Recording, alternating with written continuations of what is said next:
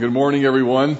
Glad you're here today. Hope you have that text in front of you as we continue our little journey here through 2 Corinthians 8 and 9 under the title today, Exulting in God's Economy. Let's pray together.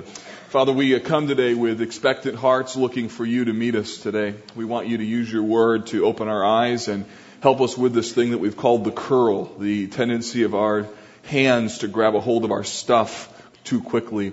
And today we want to be brought back to some important principles in your word about how we are to think about the possessions that you've given us. And so we pray you use your word again this Lord's Day to exalt your Son, to emboss upon our hearts the truth that is here. And God, is to bring to light some new areas of thinking and some new areas of obedience. And we ask this in Jesus' name. Amen. I don't know if you know it or not, but generosity is one of the few areas in which God invites His people to test Him. He actually says, go ahead, try me, test me in this. Look at Malachi chapter 3 and verse 10. Bring the full tithes into the storehouse, that there may be food in my house, and thereby put me to the test, says the Lord of hosts, if I will not open the windows of heaven for you and pour down a blessing until there is no more need. That's in the Bible. God invites us to test Him. So Malachi 3:10 is a true text. I don't know about how it applies to M&Ms, but it certainly is true in terms of how God wants us to view and handle our money. What I want you to see this morning is this, that giving is an act of faith whereby we take God at His word, a moment for us to see how it is that God is able to show Himself strong in our lives. Giving is an opportunity for while we're initially uncomfortable in terms of releasing certain things, then God is able to bless us in remarkable ways. In fact, as I've thought about this, I really can't think of anything that has the ability to test our hearts, to reveal our true love, exhibit faith, and create lasting joy more than how we handle the issue of giving. Money, folks, has tremendous spiritual power and potential. Now, right now we're talking about the subject of giving. We're in the middle of a short little series on the chapters 8 and 9 of 2 Corinthians, because right now, as a church ministry, we're at kind of a unique moment. We are embarking on 40 days of discovery where we're asking you as a family to prayerfully consider a 3-year commitment. It is the largest single project in College Park's history. It's the largest moment that we've had to practice the stewardship of giving, the joy of giving. And at the same time, what you need to know, as I said last week, the building is not my goal. There are things connected with this process for us as a church that are really important, and I don't want you to miss the spiritual lessons that are here for us. Last week I asked you to do 3 things, and that is that you'd pray, seek the Lord together for His will in our church. The second thing is to attend a dessert night. Those are beginning this week. And when you came in this morning, you should have received a bookmark that looks something like this, just a friendly reminder of the dates, the times, the opportunities that you have to engage in more detail, ask questions, and get some information. Even if you're like, yeah, I'm on board, we still like you to come to hear what's going on. You'll receive a commitment card at those dessert nights, and then you'll have an opportunity to turn those in by March 14th. The end game in all of this is for us to take our mission of igniting a passion to follow Jesus and find some more space to be able to do that. And also in that process to learn some great and wonderful things about the subject of generosity. So last week we were talking about the 3 churches that were in the Middle Eastern area around the Mediterranean Sea, the church at Corinth, the church at Macedonia, and the church at Jerusalem. And if you'll remember, or for those of you who weren't here last week, this section in 2 Corinthians 8 and 9 is written to the church at Corinth. And the Apostle Paul writes about the generosity of the Macedonians. They were an impoverished people who took an offering, as other churches were doing, for the saints in the city of Jerusalem. And so Paul writes to the church at Corinth about the generosity of the Macedonians to motivate them in taking their offering, so that when Paul comes on his return visit to the city, he'll have a good collection to be able to take to the saints of Jerusalem. So Paul's end game was not just this offering, though. Instead, he used the offering for the saints of Jerusalem as a platform to talk about the subject of generosity And that's why we're looking at this as well, to try and figure out what is it that the Lord wants us to learn about generosity under the platform that we're wrestling with, which is an offering, a commitment for a new facility. Last week there were 4 things that I identified from this text. And by the way, there's going to be 20 principles from 2 Corinthians 8 and 9. And so you can follow along the number as we make our way through. The first one was generosity is motivated through personal example. In other words, when God gives you a story of showing His provision in your life, when God shows Himself to be strong, you need to share that story, that we're motivated mightily by personal example. The second principle was that generosity is rooted in the grace of God, that there's past, present, and future grace all connected into this thing called giving and generosity. Third, we saw that generosity is linked to the lordship of Christ, meaning that God doesn't just want our money, He wants all of us. The text tells us that they gave themselves first to the Lord and then also to us. And then fourth, that generosity is a part of spiritual maturity. That as we're excelling in so many other things, so many other disciplines, as we're growing in our knowledge of prayer, understanding of the Word, some of you have really grown, you've come to faith in Christ in the last year, you've really grown in what it means to be mature, that this area of generosity and giving is a key part of spiritual maturity. In fact, I argued last week that if generosity and giving isn't part of the equation, no matter what you know or how long you've known it, you're really not spiritually mature. And we'll see why that is the case even further today. Now, here's the fifth principle, and it's this, that generosity is a proof of the genuineness of love. Look at verse 8. Here's what Paul says. I say this not as a command. So Paul isn't commanding them to give, but rather, he says, but to prove by the earnestness of others that your love also is genuine. So Paul identifies for us here one of the most critical things that's underlying the spirit of generosity, and that relates to the motive of love. That love becomes a critical piece of what makes giving really special. There's a couple things I want you to see here. The first is that love is essential for the giving in order for it to come from the right motive. Have you ever had to give a gift that you felt like was an obligation? Someone gave you a gift and you felt like it was just proper that you had to reciprocate, and you had the discussion with your spouse, do we really have to give them a gift? I mean, do we really?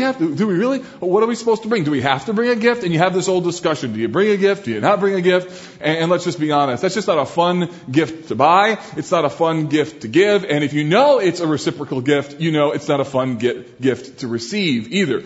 Unless, of course, it's really expensive, correct? So you give someone a gift, but if the motive isn't right, it just takes away all of the fun, all of the joy. Let me give you an example. Today, obviously, is Valentine's Day. Imagine if I buy my wife some flowers for Valentine's Day, and while she's away shopping, I sneak out to Marsh and I buy her a nice little bouquet and a little high-end price there, and so I bring them back and put it on the kitchen table. And I sit down in my chair with the newspaper and I wait for her to come home, and she walks in the door with her groceries and she sees on the table this beautiful spread of flowers. And she says, "Oh, honey, you bought me flowers. You didn't have to do that. That's so sweet." And I put my paper down and I say to her, "What are you, crazy?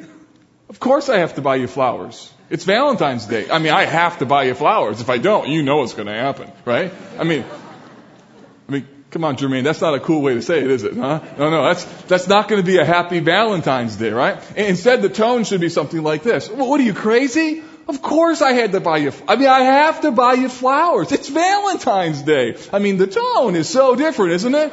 Because what? Because the motive is radically different, and that makes the gift meaningful. So love is a critical part of the giving because it relates to the motive. There's a second thing. Love is a part of the giving in the fact that it proves the genuineness of the love. Let's just put kind of brass tacks on the table here. Talk is cheap. Anybody can say that they love somebody.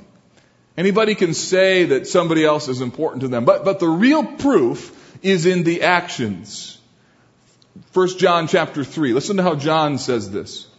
"If anyone has the world's goods and sees his brother in need, yet closes his heart against him, how does the love of God abide in him?" I mean, could that be any clearer? "Little children, let us not love in word or talk, but in deed and in truth."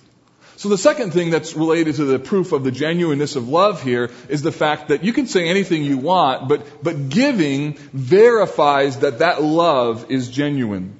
So love, first of all, serves as the great motivator to make the gift even special or meaningful. But the second thing is that love or love proves that this gift is really coming from the right heart, and it gives evidence that the love is indeed real. So what I want you to see here is that giving provides proof that our love for God and for others is more than just mere talk. This is why Paul draws upon love as the motivator for the Corinthian church to give and not command, because he knew that whenever someone gives by compulsion, it could result in a monetary gift, but it doesn't result in real giving. So true giving comes from a heart of love, and giving shows us where our true love is. In other words, we spend money on what we really love. Now, that's the cold, hard facts. For some who say they love Jesus, but they never or rarely give, or it's like pulling an eye tooth for them to give anything away, it says a lot more than what you think about what you really love. To say that you really love your church, you love what happens here every Sunday, but you don't give to financially support it, says something about what you really love. To say you love foreign missions and you believe in reaching unreached people groups, but you don't give, tells your own heart that you just would like to believe that you believe that, but you don't really. See, this is what the Bible says. That love becomes a primary motivator, a primary proof that our love is genuine. Now, before I go on principle 6, let me give you this from Randy Elkhorn. Listen to what he says. My heart always goes where I put God's money. So our hearts follow our money. He says, show me your checkbook, your Visa statement, and your receipts, and I'll show you where your heart is. Jesus wants people so filled with a vision for eternity that they wouldn't dream of not investing their money, time, and prayers where they matter the most. Now, sixth, generosity is a reminder of the gospel. So last week we talked about the importance of grace as it relates to giving. We talked about past grace, looking back on what God has done, present grace, the empowerment that He gives to give, and then also future grace, the grace that I will believe Him and take Him at His word that He will provide for me in the future. But even more now, Paul dials into the connection between giving, generosity, and the subject of the gospel. Look at verse 9. Very clearly, he says, for you know the grace of our Lord Jesus Christ, that though He was rich, yet for your sake He became poor, so that you, by His poverty, might become rich. That is incredibly clear, isn't it? I mean, the implication here is just obvious. It is that Jesus is called rich because He possesses everything.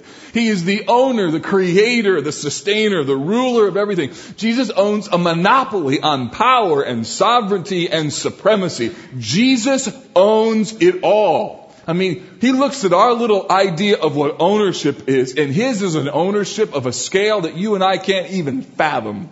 In fact, Colossians chapter 1 says it this way, for by Him, this is verse 16, for by Him all things were created in heaven and on earth, visible and invisible, whether thrones or dominions or rulers or authorities. All things were created through Him and for Him, and He is before all things, and in Him all things hold together.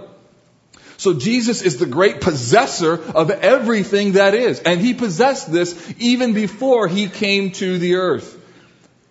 In harmony with the Father and the Spirit, Jesus possessed perfect happiness, perfect fellowship, perfect joy. He had everything. He was immeasurably, eternally, sovereignly, and supremely rich. And yet the Bible says He takes all of that riches and He becomes poor. Philippians 2. He himself was made nothing, taking the form of a servant, being born in the likeness of men, and being found in human form. He humbled himself by being obedient to the point of death, even death on a cross. So this is a poverty that you and I can barely even imagine, because we hardly even know what his life was like prior to coming to the earth. And what the Bible tells us, this is the gospel, is that Jesus, the Son of God, full of all resources, all wealth, all fellowship, perfect harmony with the Father, leaves all of that, becomes humiliated by taking on the finite form of a man, and then is humiliated even further by hanging on a cross and God pouring out his wrath on his perfect Son in order that thousands of impoverished, spiritually bankrupt people like you and me could see his sacrifice and say, count that death as my own. And then God takes all of your sin and gives it to him, and takes all of his spiritual wealth and gives it to you. That is the gospel. That is forgiveness. That is the way that Jesus became rich and then was poor, in order so that you who were poor might be rich. That's the gospel. Ephesians 2, take your Bibles and turn there. Ephesians 2 and verse 4. Here is a summary of this. Generosity, again, is a reminder of the gospel. That's what Paul says, that Jesus was rich, but he became poor so that you, by his poverty, might become rich. And this is what Paul says, summarizing that in Ephesians chapter 2, verse 4. It says this, but God, being rich in mercy, because of the great love with which he loved us, even when we were dead in our trespasses. You see, it's not just that you were poor. It's that you were bankrupt beyond any ability to ever recover. You were actually dead. Dead in your trespasses. Notice what he did. He made us alive together with Christ. By grace you have been saved, and raised us up with him and seated us with him in heavenly places in Christ Jesus, so that in the coming ages he might show the immeasurable riches of his grace in kindness toward us in Christ Jesus. For by grace you have been saved through faith. And this is not of your own doing. It is the gift of God, not the result of works, so that no one may boast. It's a stunning statement of the beauty of what God in Christ does for us. So there are two implications then of this statement. The first, that generosity is a reminder of the gospel. The first is this, is that people who've experienced this much generosity, people who know that they were spiritually bankrupt and they have become loaded with all sorts of spiritual riches because of a person named Jesus who was rich and then he became poor so that you could be lifted up. People who know this ought to overflow with generosity, because if the church doesn't model this, who, pray tell, will? Because nobody else understands what real poverty is.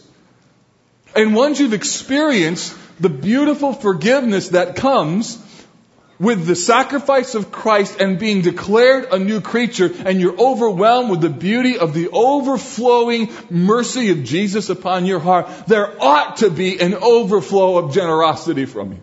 Or I would argue, you really don't get it when it comes to the gospel. The second thing is, every time you give, regardless where it is, it takes you back to the fact that you wouldn't think about giving, you wouldn't want to give, you wouldn't act on the impulse to give if it wasn't for God's grace. And so every time you give, it takes you back to the gospel. And therefore, generosity is a strong reminder about what happened to you in the work of Christ, in his cross, on his cross, in his body to set you free. The seventh principle is this, that generosity is rewarded. Look at verse 10. And in this matter I give my judgment. This benefits you. That little phrase, this benefits you. What I want you to see is that generosity is rewarded. When Paul considered this gift, he believed that it was good not only for the people of Jerusalem who were going to receive it, but he also believed that it was good for the church at Corinth. Paul knew that giving was not a one-way street. It isn't just that you take money and you're going to give it and then it stops. No, Paul knew that there was a bounce back effect in terms of spiritual reward. Paul understood that generosity was rewarded, and so what he does is he elevates the reward, which is what Jesus does all the time. That Jesus constantly talks about the reward. So I want you to know that one reason that we are to give is because of the fact that we're laying up for ourselves treasures in heaven. And being motivated for future reward and future investment is not a poor motive for giving. Jesus put it this way in Luke 12, verse 32. Fear not, little flock, it is your Father's good pleasure to give you the kingdom. Sell your possessions, give to the needy, provide yourselves with money bags that do not grow old, with a treasure in the heavens that does not fail, where no thief approaches and no moth destroys. So Jesus isn't against money. He's not even against investment. What he's against is bad investment. And bad investment is simply living for this life right now. So Paul sees the Corinthian participation as something that will not only be a benefit to the folks in Jerusalem, but it will also be something that's beneficial to them. Now, why is this important? This is important because there is this little thing that can come in your mind, and I know that it happens to most of us in this room. It's happened to me before. That when you begin to write out a check or you begin to give something away, you pause and you look at that and you think something like this. You know what I could do with that? That's like a TV right there. That's like a really, really decent car payment. And you see that going out of your checkbook a month? And you're seeing that going out? And there's a part of you that looks at that and thinks, I'm just throwing it away. Because we are giving it, there might be a sense in our minds and hearts for a few seconds that I'm just wasting this. I'm just giving it away, just throwing it away. And yet what this principle is telling us here is that it is to our benefit. The fight of faith is considering the true wealth that we're earning. Or as Jim Elliot wisely said, that man who was martyred at age 28, trying to minister to the Indians in Ecuador, he said, he is no fool to give what he cannot keep to gain what he cannot lose. Some of you need to write that on your checkbook or on your computer screen where you check your account balances. He is no fool to give what he cannot keep to gain what he cannot lose. Some of you wives need to memorize that. So when your husband's like, we can't give that, you might say, he is no fool who can, you just be able to nail that one and help him. Or husbands, you need to help your wives with that. So the idea is this, that you never lose anything that you give away. You never lose it. You just defer it. Principle number 8. Generosity is to come from what you have. Oh, these next two are really, really important. There's so much fun studying this and getting a hold of this again, because these are really important principles. Verse 12 says this, for if the readiness is there, it is acceptable according to what a person has, not according to what he does not have. So what does this mean? It means that every person is responsible to be generous according to his or her ability. See, the problem is, first, that sometimes when we think about generosity or giving, we think that the only gifts that really count are the big ones. And so therefore, there's this natural tendency to think, well, what will my small gift really do? And what happens is that even though you may not have a lot, or may not be able to give a lot monetarily, you end up squelching a giving mentality by thinking that in comparison to others, my gift really is not that significant. And yet the Bible measures giving not by quantity, but by sacrifice and heart. Luke 21, Jesus one time was observing a widow who was putting a collection into the collection box at the temple, and he saw her put her 2 copper coins in the offering box, and he said to his disciples, truly I tell you, this poor widow has put more in than all of them. So generosity from God's perspective is measured by heart and sacrifice, not size or amount. And the other reason why this is important is because there's a tendency with those who have less to pray about and try and give through and hope other people's checkbooks will be released. So there's a tendency to give to another person's checkbook. This happens when you pray more about God getting a hold of someone else's heart rather than praying about your own heart because you think they can do much more than you. And so we end up praying or thinking, well, I hope so-and-so's on board with this because they got a lot and they should be able to give a lot. When the reality is God wants us all looking at what we have and what we can do. So generosity is to come from what we have. Now sometimes this requires some creative thinking. Because if you were to look around your house and look at the stuff, I trust that you realize that all of us have a lot of stuff. In fact, a lot more than what we probably even need or in some cases even want. When I was teaching this concept in my last church, there was a man in our church who had a lot of, he would call them expensive toys. And the problem with these expensive toys is he bought them at first so that he could have fun with his family, and then over time, the toys started to take over his life. They had to be washed and cleaned and gassed and stored and maintained, and before you knew it, he was maintaining all his toys. And he spent a lot of time having to maintain all of these toys. And when we were teaching on this concept, he looked at that and said, you know what? Here's what I have. I have all of these things. And you know what? Not only are they maybe a bad stewardship in my life, but they also take way too much time. So he began to sell them one at a time and give the money away. And his joy was twofold. The first joy was the fact that he could give a fairly significant amount of money. And he didn't think that he could because he now had all this revenue from selling his stuff. But the second thing was he got his weekends back because he didn't have to polish and gas and take care of all of these things. He was a free man, and so he thought creatively. What do I have, and how can I be generous with what I have in my own possession? Ran into someone this week who told me that based upon what God had spoken to them about last week, that they were spending way too much on cable. And so they determined that they were going to find a different cable plan and reduce their cable amount and then give the difference. See, I think all of us at some level can do something somewhere. It's just a matter of looking at what it is that you personally have and what is it that you could actually give. This also raises a sensitive but important issue that I need to speak to. My guess is that for some of you, this series is particularly painful because when you think of what you have, you'd be honest and say, well, what I have is one thing, but what I owe is another. Because if you were honest, the idea of being able to give to something is really stressful because you're so in debt you have no freedom to give. And the fact of the matter is you're in bondage in two ways. You're in double bondage. The first bondage is the fact that you're so tied up in debt that you're struggling to make ends meet, and so you're constantly in this process of trying to pay back all of these things. But on the other side, there's another bondage that you've maybe now come to be aware of, and that is that when an opportunity for generosity comes, it almost seems impossible, because how can I? Because we can barely pay our bills. And what's happened is by the sinfulness of overspending and having a consumer mentality and having a covetous heart, you've not only put yourself in bondage, but you've also limited your freedom to be a part of the joy of what God wants to do. So, to those of you who are in that position, and there has to be a significant number, if the statistics across our country prove to be true, I would tell you first, find something that you can do. So, there has to be something that you can do.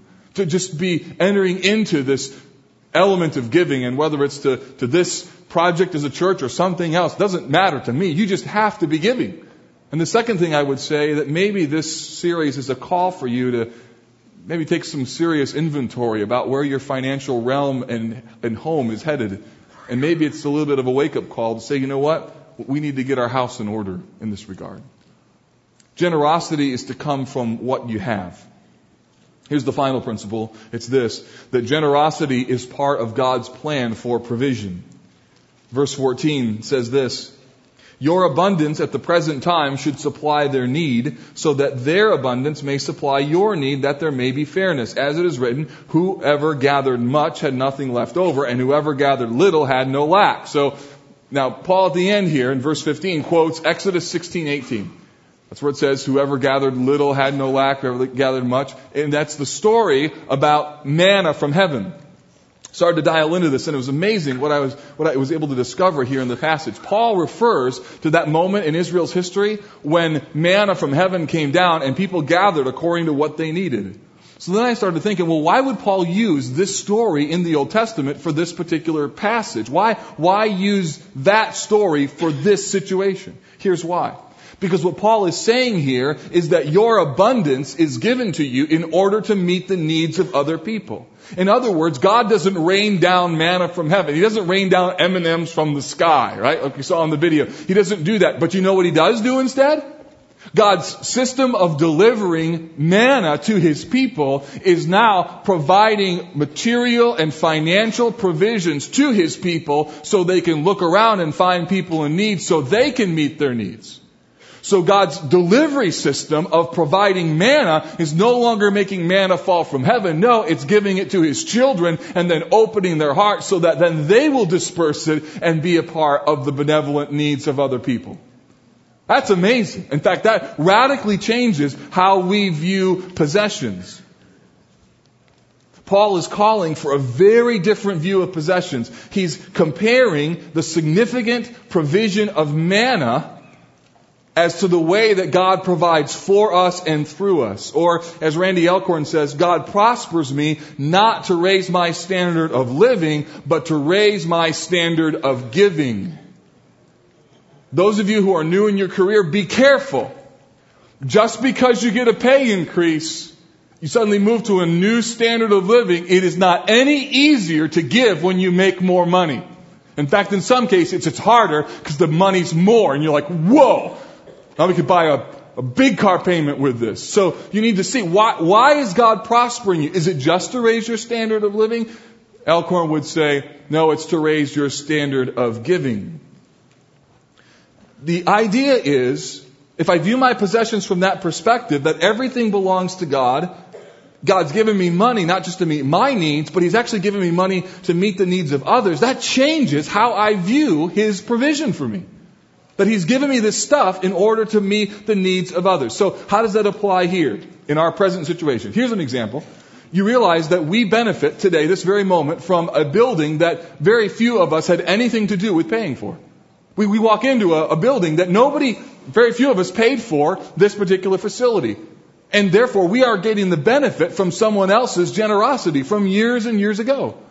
You're coming in and you're experiencing a warm room because some folks over the last 4 weeks have paid so that we can take care of our heat and light. You see, what happens is that we use our financial resources to be able to meet the needs of others in the future. And do you know, as it relates to our future building, that we're going to put a facility that thousands and thousands of people will benefit from who will never contribute to that building, but they will benefit from it like we are today from this one. And what Paul is saying here is there's an equality. It also means that there are people in this room who've experienced significant financial hardships and job losses in the last 2 years.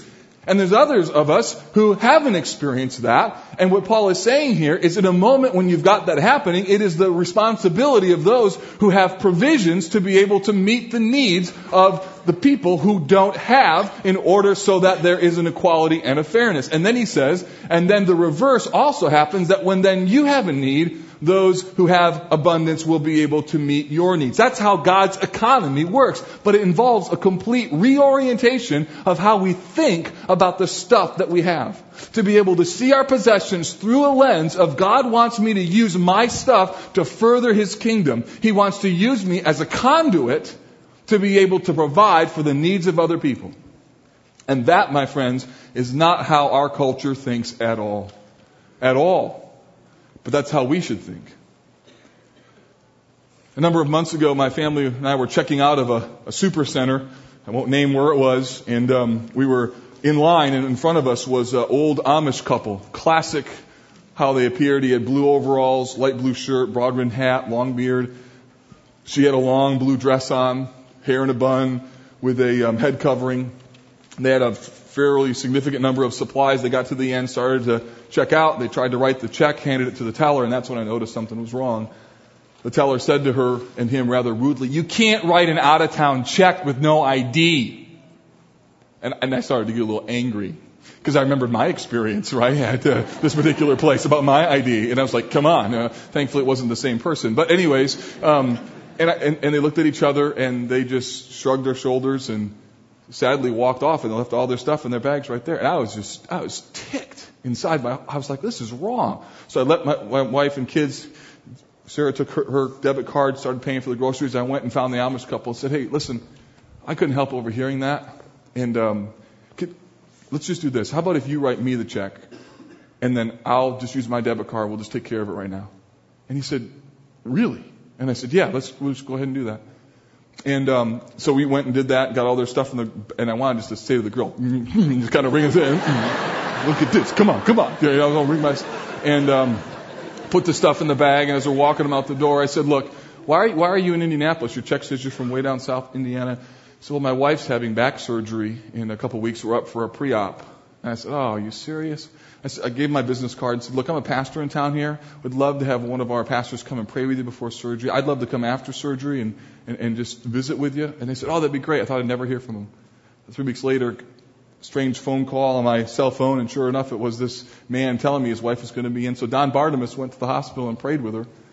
And then I had the privilege of walking into this post-surgery room with 10 grown Amish children all around talking German to each other.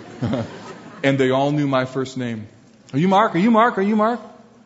And had the opportunity to share the gospel with them very briefly and then have a word of prayer with them.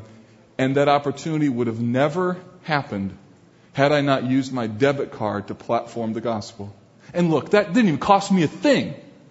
Zero. But there was risk. I mean, I took the check to the bank and I was like, oh, hope this doesn't bounce, Lord, right? So, no, he's Amish, he's good for it, I'm sure, And then there was no risk involved. But you know what? To use that debit card to platform the gospel. That's why God gives us resources. That's why He gives us stuff. And we got to see our stuff and our money through a different lens, a lens of God's economy, so we can exult in Him through our stuff that God gives us.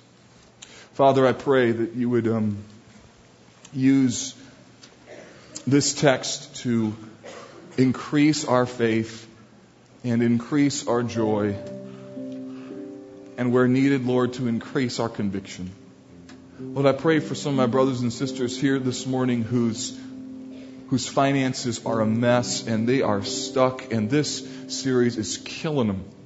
And Lord, I pray that there wouldn't be discouragement, but instead there would just be a resolve. Look, we got to turn this thing around over the next number of years so we can be free to do what you want us to do. Lord, I pray that there would be a resurgence of giving, not just to a project, but Lord, to benevolence, to great nonprofits in our community, to people in this church. Lord, that there would just be an extravagance of grace giving at College Park Church. So God, please use this text. Put it into our hearts so that we would be good stewards of what you give to us. You've given so much to us. Forgive us for how often we have curled our fingers around your stuff.